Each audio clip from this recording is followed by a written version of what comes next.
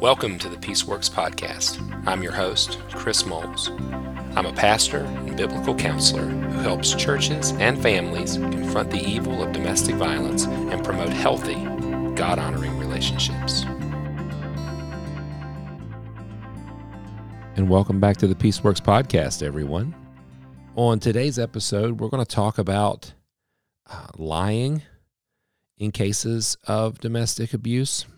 But before we tackle that topic, I'd like to take a moment to remind you about Peaceworks University. Peaceworks University is our online membership community, and we would love to have you be part of that growing network. If you are benefiting from what you're hearing on the Peaceworks podcast, then Peaceworks University is your best next step. We have a vault of past video-based material, interviews with experts in the field, toolbox items to help you with your counseling, care, and confrontation, and so much more. So if you want to learn more about Peaceworks University, head over to our website, chrismoles.org. Also, at the time of this recording, we are quickly approaching Peaceworks Live, our live event in Charleston, West Virginia, and we would love for you to check that out as well, as we'll be doing a Men of Peace facilitator training, as well as a trauma-informed victim care track this year. Spots are limited, and you can learn more about that at chrismoles.org. All right, so today's topic, we have another question, and this is a question that is not uncommon and is one of the more hazardous to navigate in the world in which we work when it comes to domestic abuse and intervention and prevention and safety and so on. And I believe this is from a victim or survivor. Can victims lie to protect themselves or their children?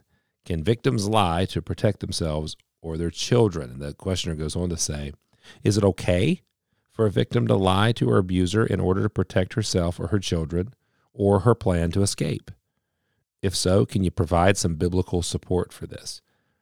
That's an interesting question, and there's a couple avenues I think we could take on it. Obviously, we could go the moral route. Is it ever morally or biblically okay to lie? And that's been something that Christians have discussed for a long, long time. But we can also look at some practical applications of this as we try to help individuals navigate. First, right off the bat, I would say that, well, I can try to unpack some of the biblical rationale, which I would say would be against lying primarily.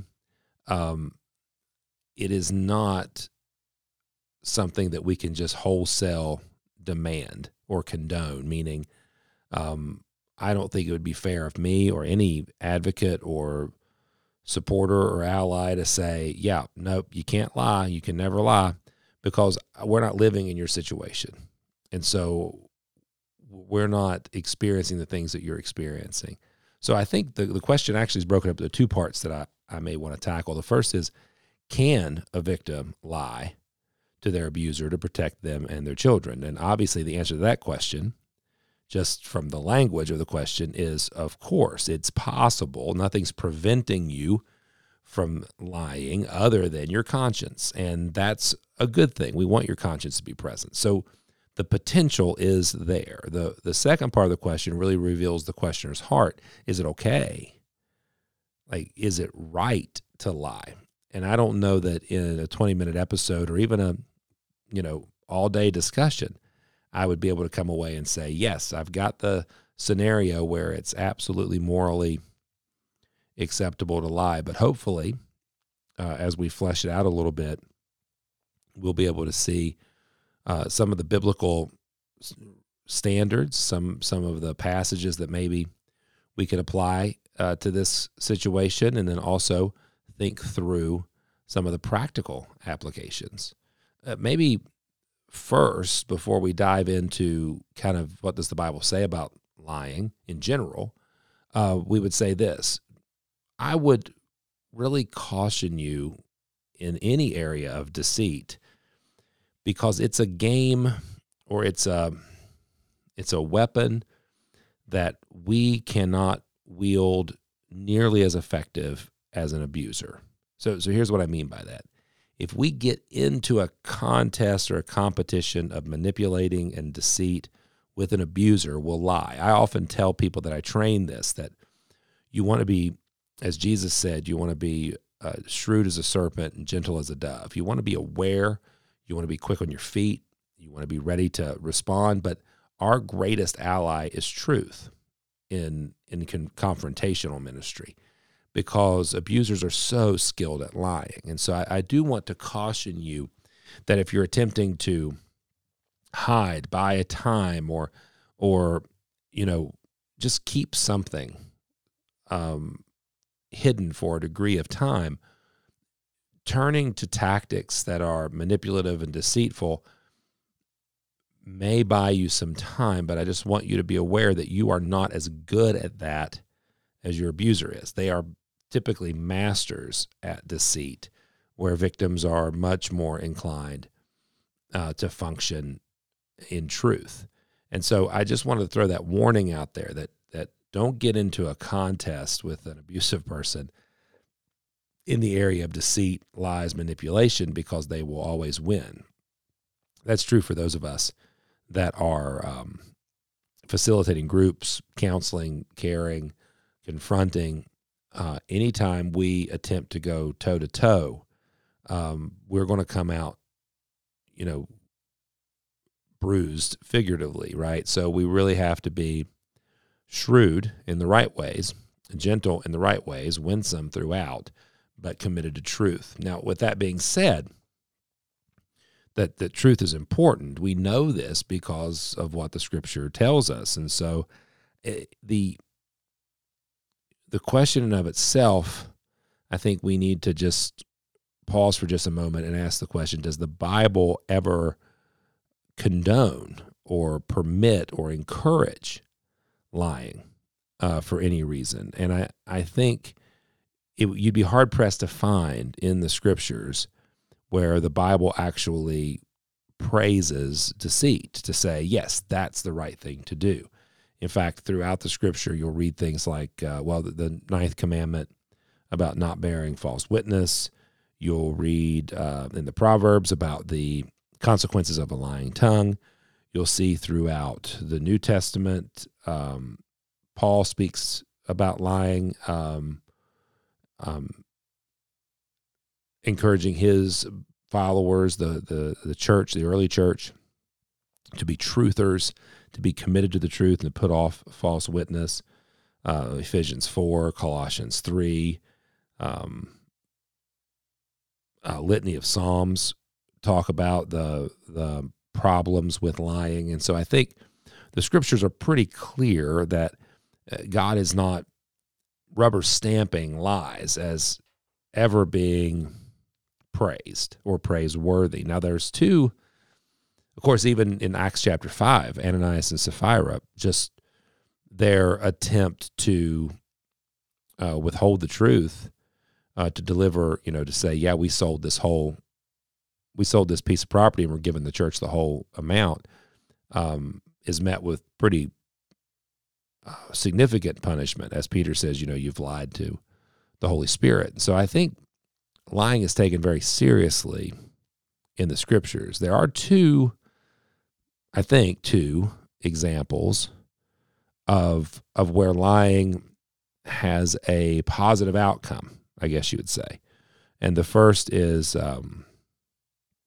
early on in Exodus chapter 1, perhaps, where the Hebrew midwives, after Pharaoh has ordered Hebrew babies to be killed, the Hebrew midwives are lying to Pharaoh and hiding children, and that has a benefit. It saved a lot of lives. Now, of course, many Hebrew babies were slaughtered, but many were saved.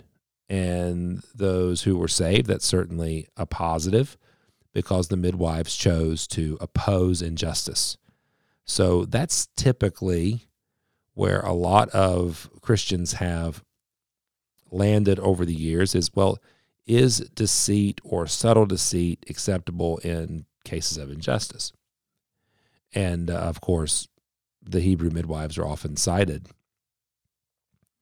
The other instance in which lying is seen to be profitable or beneficial, although it's not praised. Like, at the same time, you don't see passages popping back up later in the Scriptures praising the midwives or praising this next character, but we do see where it was beneficial, and that is, I want to say Joshua chapter 2, and it's the story of Rahab and the spies. Of course, Rahab is praised throughout the Scripture, and she's seen very favorably in the Scripture, and the primary part in which she plays is in sheltering, hiding the spies in Joshua chapter 2. Now, again, we don't see God condoning, approving, or praising their lies, but here we have another instance of subtle deceit, hiding, being used in a profitable way. And again, that's why I'm using that type of terms, because this has always been the rub in Christianity. This has been, when this question has come up, is it okay for Christians to lie?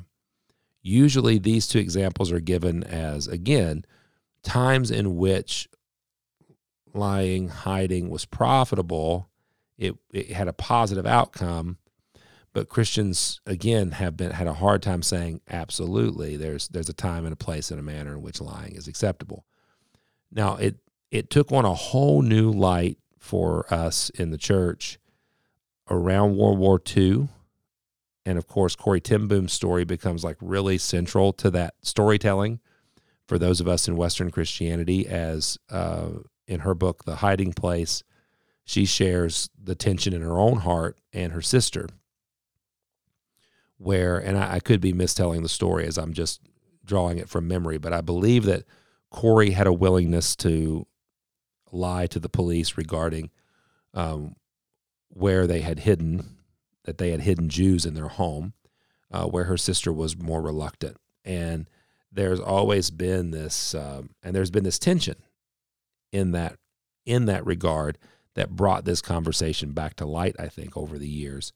Is it okay for a Christian to lie? And, of course, hiding Jews during the Holocaust was reminiscent for many Christians of Exodus chapter 1 and that story. So I say all of that to say, when the questioner asks, can you give biblical support? It's difficult. That's what I can give, that the majority of Scripture condemns lying and deceit because God calls us as believers to be truthers. The exceptions seem to be, and again, not condoned, but shown as a positive outcome, those times in which individuals chose to hide, to conceal truth for the nature of opposing injustice. That also seemed to be the rationale from Corrie ten Boom. And, of course, individuals were saved during the Holocaust. That would have been Dutch Jews for the ten Boom family. So that is the wrestling match that Christians have wrestled with for years. So to come back to the question, is it okay to lie to your abuser to protect you and your child? I certainly think there's precedent that aspects of concealed truth could provide a positive outcome. However, as I warned at the beginning, you cannot, at least I don't believe any of us, can sustain forms of deceit around an abuser for a long period of time. If questions are being pressed, are you planning to leave me? Would be one of those questions. Are you going to take the kids? How one answers that question will have consequences. Can we just agree on that? The question, are you going to leave me, adding the venom and the tension and the tone will have consequences. A choice to answer the question directly, yes, I'm planning to leave you, and then offering additional information, and here's the way in which I'm planning to leave you, will more than likely result in the hindrance to the execution of the plan. A direct answer such as yes will also risk escalation. So will a direct answer such as of course not, because it comes again with consequences, because abusers rarely ask questions in order to gain information. They're normally asking questions in order to reinforce their intimidation. So a question as heated as "Are you going to leave me?" probably doesn't have an answer that's going to result in an immediate positive outcome. Some people might be able to be quick enough on their feet to say something like, "Well, why would you ask such a question?" Or, I don't understand what you're wanting, or this is your concern. This is what you're worried about right now. Being able to return a question with a question sometimes can avail some time, but for the most part, when an abusive individual asks questions, they're not asking questions for information. They're asking to reinforce the abuse that they're already stating.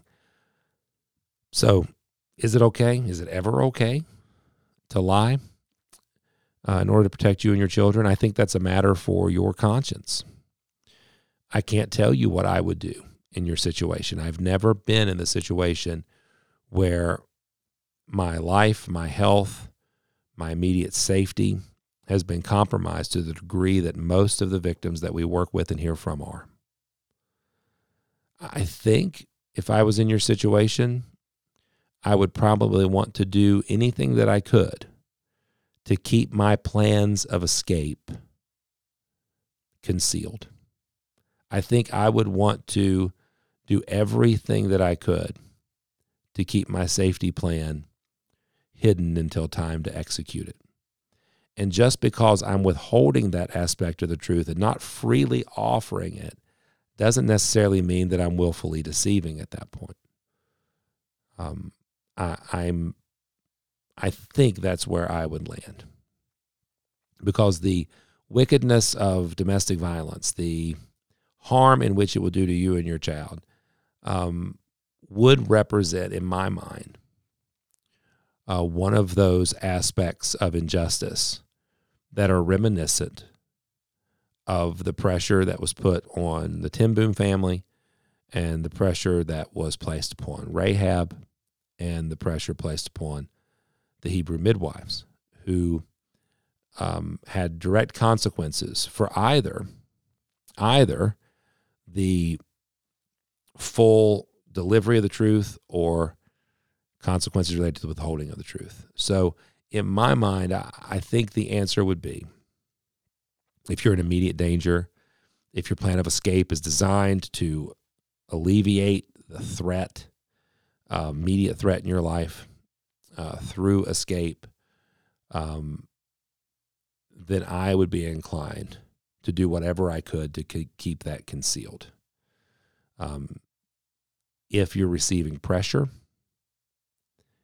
if the questions are becoming more pointed, the questions are becoming more direct, then more than likely the suspicion on the part of your partner is higher, and I would issue you a warning that more than likely, if the suspicion is growing, that you're thinking about escaping, seeking safety, seeking help, that the risk to your safety is increasing as that suspicion increases.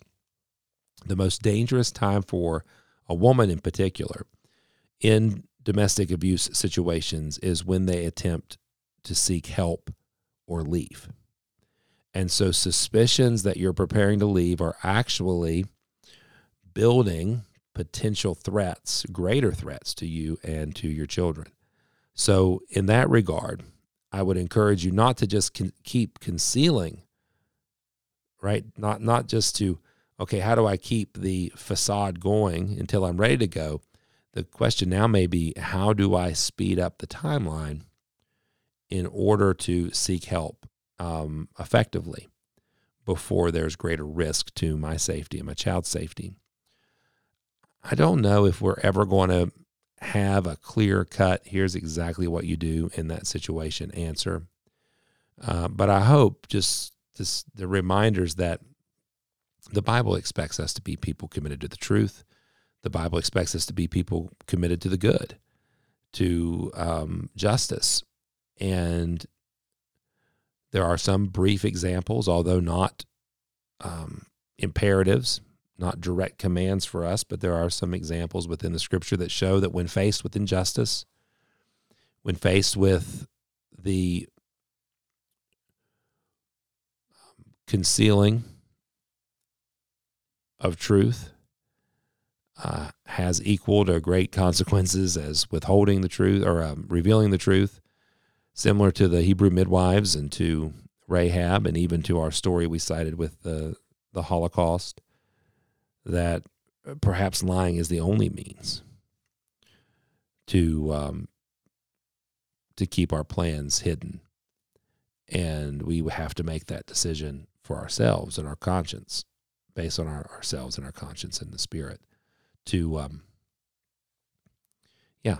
do what's best for us next and what's best for our family next. I would not want to be in that position. I haven't been in that position. I think that's why I stumble a little bit over my words trying to articulate what I'm thinking, because I, for one, don't want to just legalistically fall down on one side of the ditch and say, no, you have to reveal everything that you're thinking to your partner. That advice would be dangerous and possibly deadly, and I would never want to give you that type of advice. At the same time, I don't want to fall in the ditch that says, lie about everything, because not only do I think it's practically ineffective against an abuser, I think it has an effect on our heart when we become a person who's accustomed to lying. So is there a middle ground? I think so. I think there's a middle place, a middle ground in which the act of deceit in the pursuit of justice and safety is something that we can probably tolerate and deal with when we're in a safe place.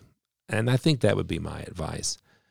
What's it going to take if you're in danger and your partner is raising their suspicion, their questioning, their tone, their aggression in order to find out your plan, to stop you, to continue to control you? How can we get to the safest place as quickly as possible and begin doing that work personally that we need to do in a place of safety? Again, no easy answers here, guys, and I certainly would not want to direct someone to violate their conscience. But I do want folks to be safe and to make wise choices. So my prayer for you, and there's many, many people listening to this podcast who probably are hearing this question and wrestling with it the same way that I am, and I challenge them to pray for you and for every victim that's caught in that desire of wanting to honor God in truth and being a person of truth, while at the same time wanting to remain healthy and safe in the face of imminent threat and danger. So there are many people joining you, praying for your strength and your courage as you take the wisest next step based on what you know of God's Word and your conscience. I hope this was helpful.